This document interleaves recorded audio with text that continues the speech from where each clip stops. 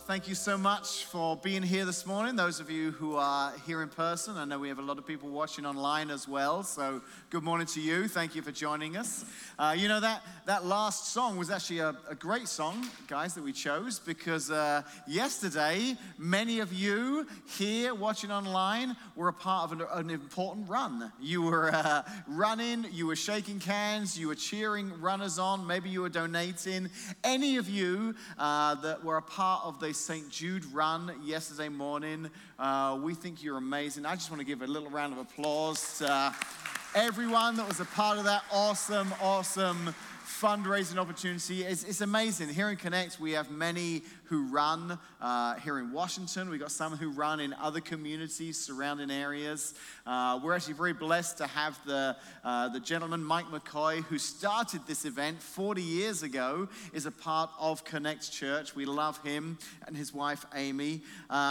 This was their 40th year of doing the St. Jude run. This year's run raised $4.7 million, bringing the total over the last 40 years raised to almost $71 million. That's just incredible.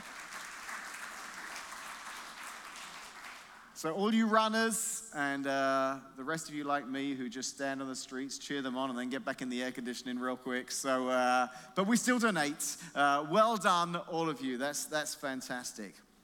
So I wonder if you've ever, that phrase has just kind of gone through your mind. Maybe something's happened and you find yourself just thinking, you know what, it's not fair. It's just not fair. As a father of 3 children, I've heard this phrase many times over the last 20 years. Why can't I do this? My friends get to do it. Why are you letting her do that? I was never allowed to do that when I was her age. He got one of those. Why can't I have one of those? It's just not fair. As a parent, I remember getting to that point that every parent gets to and uttering that phrase that I really hoped I would never find myself saying, because it's such a silly thing to say. But as parents, we just get there and we say, you know what? Life's not fair. There you go, life lesson right there. Great parenting moment. Life's not fair. And the reality is, many of us at some point in our lives, whether it was our parents telling us or a situation we ran into, we've run into something, haven't we? We've realized, sometimes life is not fair. We're actually in a series right now, and the series is called Summer Mixtape. And whether your mixtape is a Spotify playlist, whether you've still got a CD with a Sharpie title on the front, maybe some of you have still got your mixtapes, just not the tape player, the cassette player, to play it in. The great thing about a mixtape is it's a selection of songs that you get to choose that capture a specific feeling, emotion, or moment. And in the Bible, we've got this wonderful collection of mixtapes just like that. They're called the Psalms. And like every good mixtape, each psalm is individual, each one is unique, and each one covers a different topic, a different emotion, a different feeling. And what fascinates me is that even though these psalms were written thousands of years ago, as I read them still today, I find them just as relevant. They're talking about topics that are just as real in my life today. So this morning, we're going to look at one psalm in particular, and it was written by a guy who felt like it's just not fair. God, this isn't fair. It's kind of his cry to God. It's Psalm 73. It's written by a guy named Asaph, A-S-A-P-H, Asaph.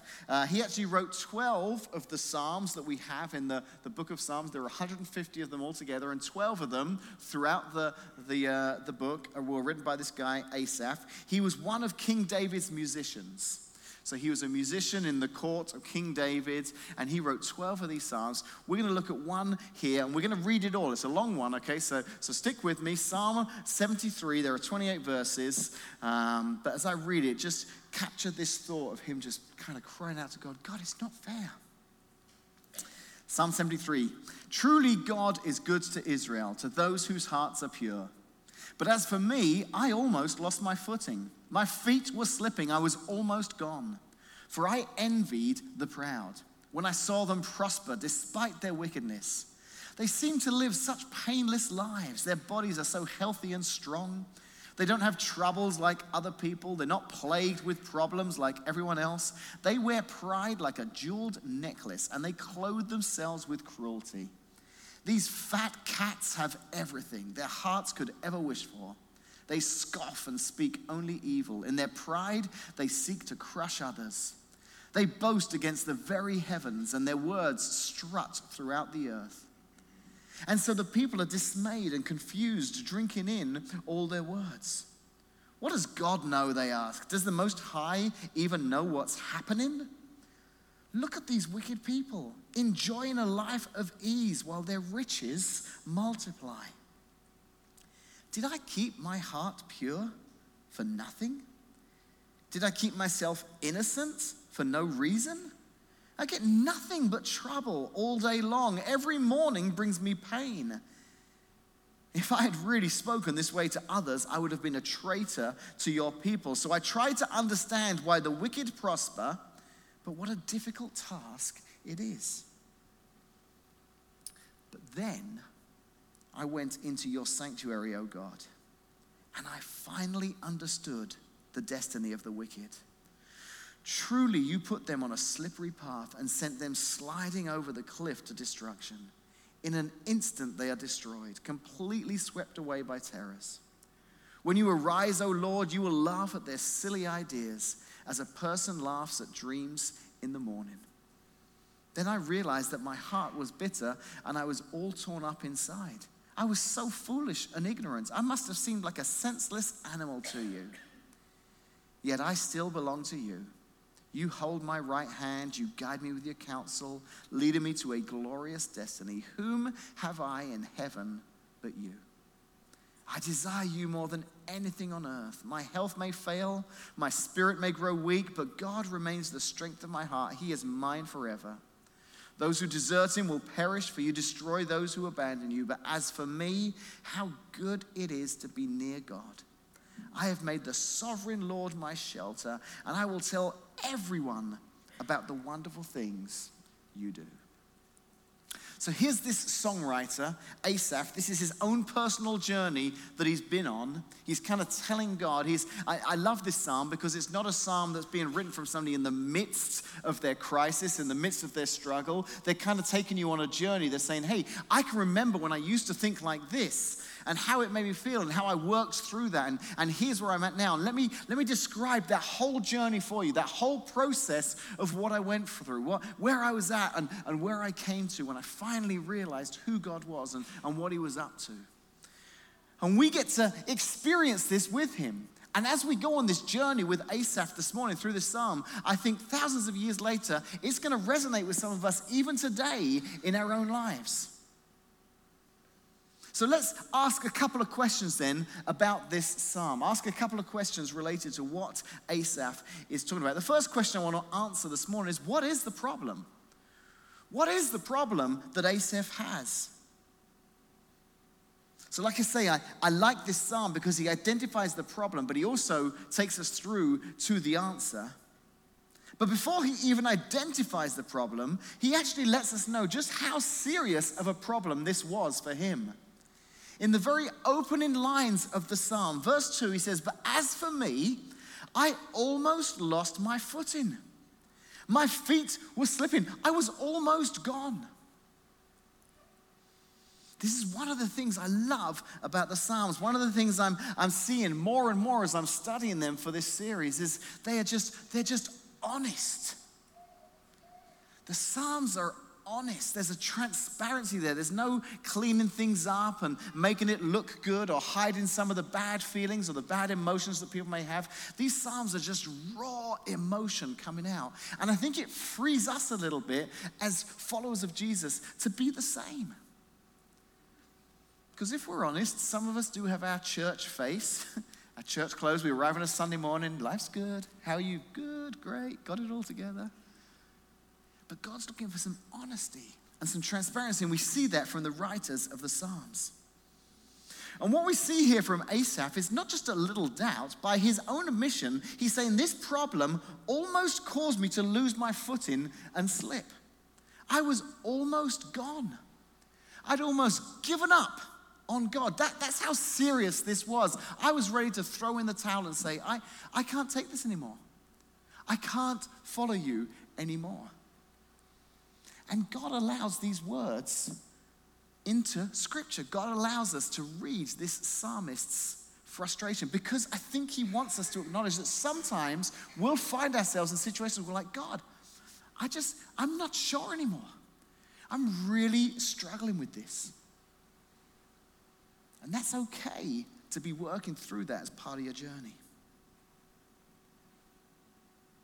If we truly believe in God and have faith in him, as many of us here this morning do, but then we have a doubt or a struggle, I think for some of us it can cause us to question that faith in the first place. Well, what kind of Christian am I?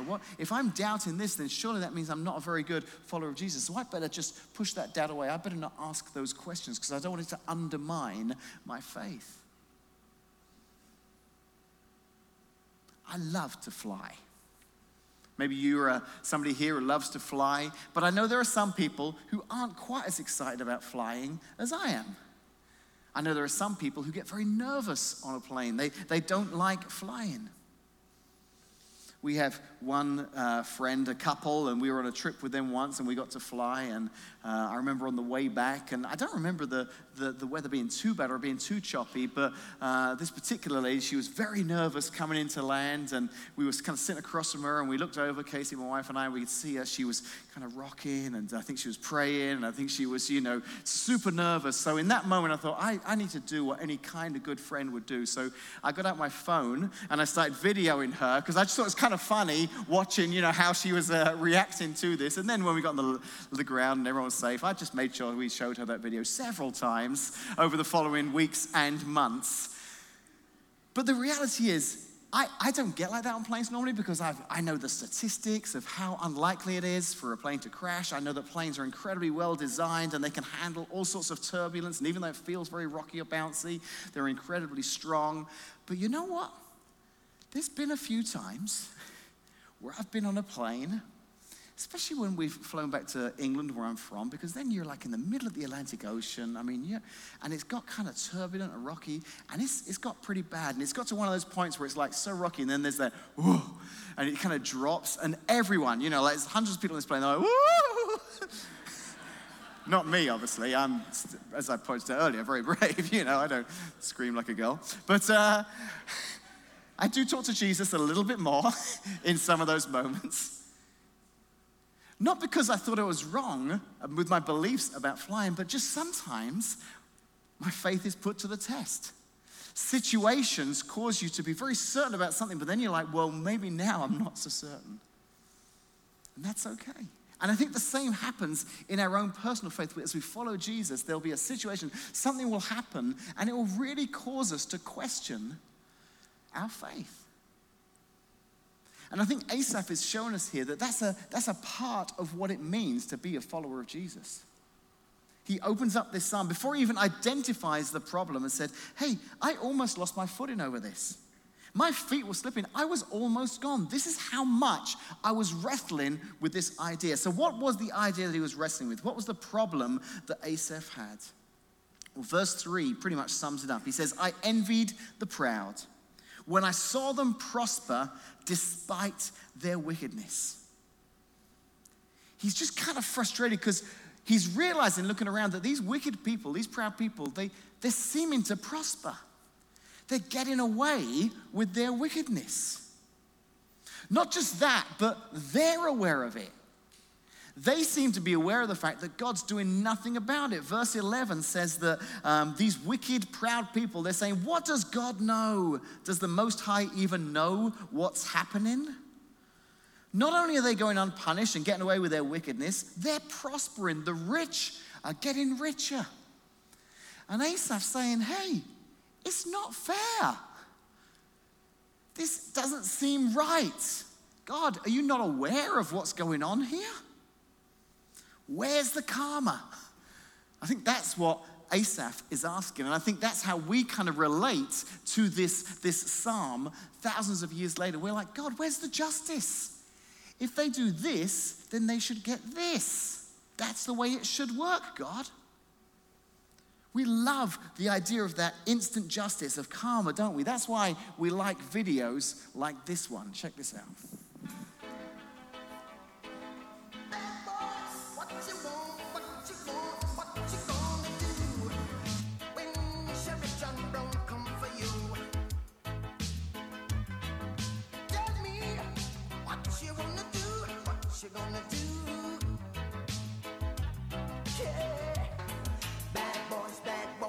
What you gonna do? What you gonna do when they come for you? Bad boys, what you gonna do? What you gonna do when they come for you? Bad boys, what you want? What you want? What you gonna do when Sheriff John Brown come for you? Tell me what you wanna do? What you gonna do?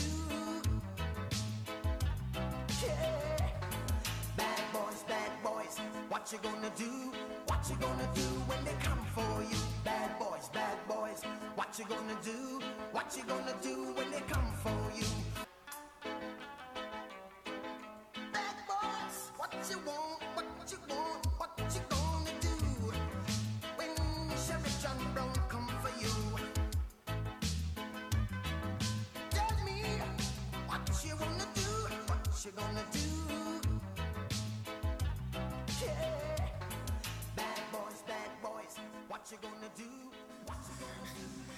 Do you like how the last guy just kind of pulls back in like, no, I was going to go in here. I'm not.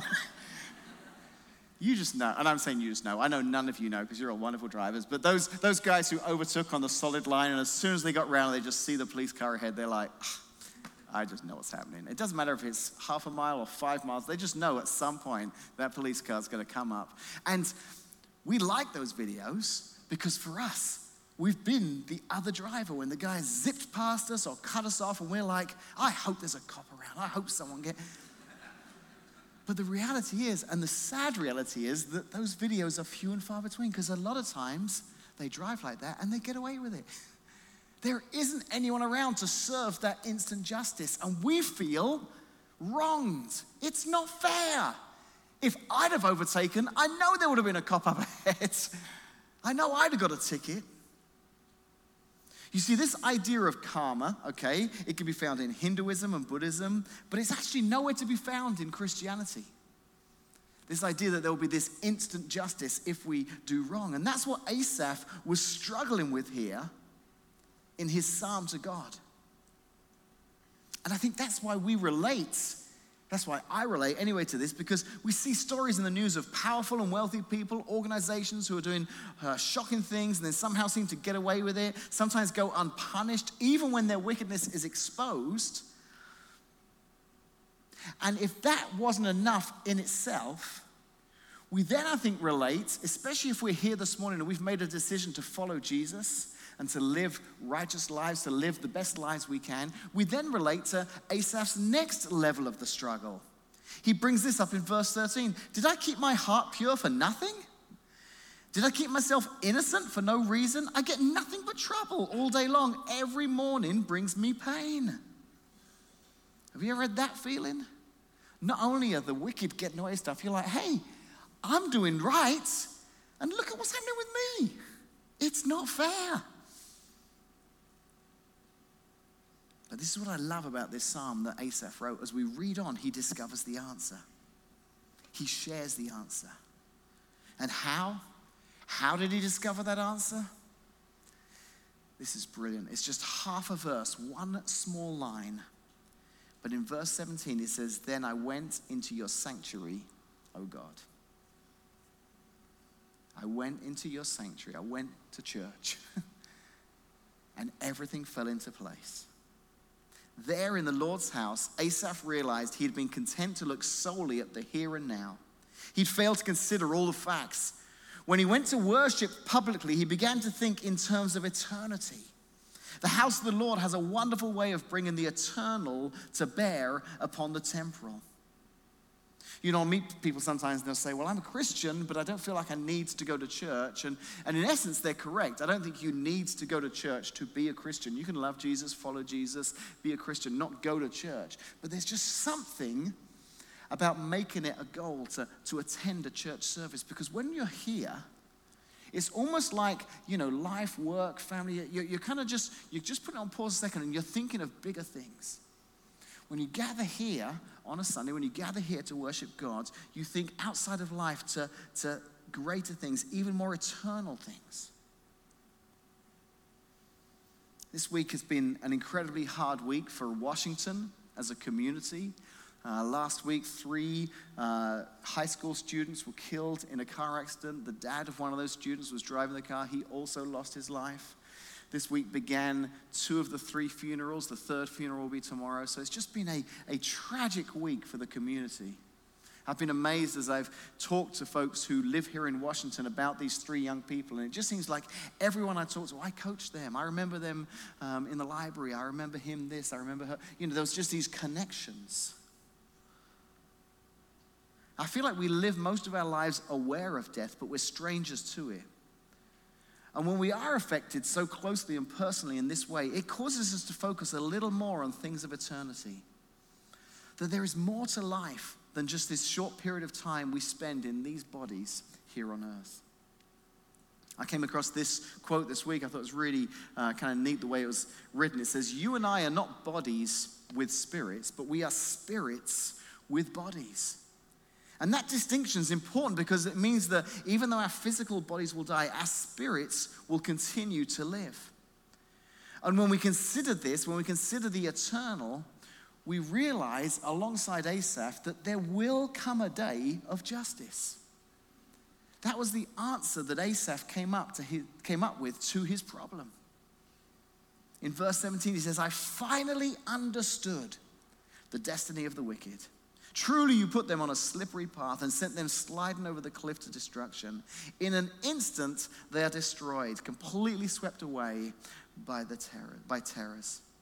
He realizes at the end of the psalm, the scales aren't broken. That there will come a time when everything is taken into account. That God will view, and it may look like in this short lifetime that the wicked are prospering, and that sometimes those who are following God are struggling. But there's more than just this short lifetime. And there will come an account one day where God, I believe, will reward those who followed him and will hold accountable those who didn't, those who were wicked. So thousands of years later, reading the Psalm of Asaph here in Washington, Illinois, how do we respond to this? What do we do with this information? Well, for starters, I think it's important that we're clear on who Asaph is speaking about when he refers to the proud and the wicked. As I was preparing this message, this thought kept popping into my mind because he talks about how these people are prospering, how these fat cats have everything their hearts could ever wish for. And I want to be clear here, he's not saying that these people who are successful or wealthy, I've got a problem with them. Because maybe you're here this morning and maybe throughout your life, throughout situations in your life, your career, you find yourself to be somebody who's successful, who's wealthy. And if you're not careful, you could read this and think, man, is this psalm talking about me? Those who prosper? But I don't think he's specifically addressing successful, prosperous people. We have some people here in our community that are very successful, very prosperous, who do amazing things. You know, following this tragic car accident, we put together a fund for the community to donate to help these families. I just announced it last Sunday for the very first time, and just in the last week, $55,000 has been donated to help these families at this time. It's incredible. And it's been such a blessing because I know that some of the folks who donated, whether they were members of the community or members of Connect Church, are in a place where because they've been blessed financially, they've made that decision to say, I want to use my finances, my wealth for good. I want to be generous. Now, the other cool thing is we've had over 300 people make donations, and some of those donations have been $5, $10, have come from high schoolers, college students. It's just been so amazing to see collectively how many people have wanted to make a difference. But I think the takeaway for us this morning is this. It's not about wealth or poverty. That's not what defines the wicked and the righteous. Asaph is looking at two groups of people, the wicked and the righteous, the people who do bad, the people who do good. So this morning, I think we have to ask ourselves the question, which of those two groups do I find myself in? Now, if we're honest with ourselves, I think we'd all like to say, well, I'm in the good. And even if we struggle with that idea a bit, we could always think of somebody who's not as good as us and say, well, I'm better than them. So that at least puts me on that side of the good. But here's the challenge for us all this morning. You see, I think we all fall into the wicked category. We know ourselves, we know our hearts, we know the struggles we have, we know our thought life, and the reality is every one of us could very easily fall into the category of wicked. And God knows that. That's why God sent Jesus to die in our place, because he knew that none of us would ever be good enough to move from wicked to good. So the reality is, it's not whether we're wicked or good, it's whether we've come to that place in our lives of saying, God, I know I'm wicked. I need you because I can't pursue this life of being good without your help. So I think the two categories in actual fact this morning are those who have chosen to look to God for help in their lives and those who have said, I don't need you. I got this. And I think that's how Asaph identifies in the world. These fat cats, these prosperous wicked, it's almost like they're turning their head to God saying, we don't need you. We can do just fine without you. And as Asaph pointed out, they actually were. They were prospering. They were doing well. With their backs turned to God, they were doing well. But Asaph realized there will come a day of reckoning. And I think for us, in our lifetimes, we can choose where we will stand on that day of reckoning by the choice we make now about God. So my hope, my prayer for all of us here this morning is that we would be in a place in our lives saying, God, I need you. I need you in my life. I can't do this on my own. Without you, Lord, I know my heart is wicked. I know who I am. I need you to help me, to forgive me for the wrong I've done, to help me to live a better life. And then out of that relationship with you, I choose to do good. Knowing that, just because I follow you, I still may encounter struggles in life. And I may walk alongside people who aren't following you and they're prospering. And I may find myself at times saying, hey, it's not fair. I made the right choice. But I promise you, there will come a day where you will know that you made the right choice because you will stand before God. You'll hear those words, well done, good and faithful servant. If you'll choose to say, God, I want to turn towards you. I want to follow you. Let's pray. Father God, this last week has certainly for me reminded me of the fact that there is more to life than this just very short, as the Bible often says, like vapor, this morning fog, life that is here in a moment, gone the next. And yet despite that, Lord, we get so caught up in it. We get so caught up in this temporal existence, Lord, this life here, but we are not bodies with spirits. We are spirits, Lord, that inhabit bodies, and those spirits will live on. So, Father, I pray that the decisions we make now will have an eternal impact. That we won't get caught up in the trap that Asaph got caught up in, where we think, well, this isn't fair because I'm trying to do what's right and that person's not, and they're doing well and I'm not. And the reality is, Lord, there will be a day of reckoning. There will be justice. So help us, Lord, to stay focused on you. Help us, Lord, to keep our eyes on you. Help us, Lord, to realize that without you, Lord, our hearts are wicked. But with you, Lord, we are forgiven, washed clean, can have new lives through you. So Lord, I pray that everyone here this morning, whether here in person, watching online, would make that choice every day, Lord. God, I need you in my life. I want to commit to following you in everything I do. Pray this in Jesus' name. Amen.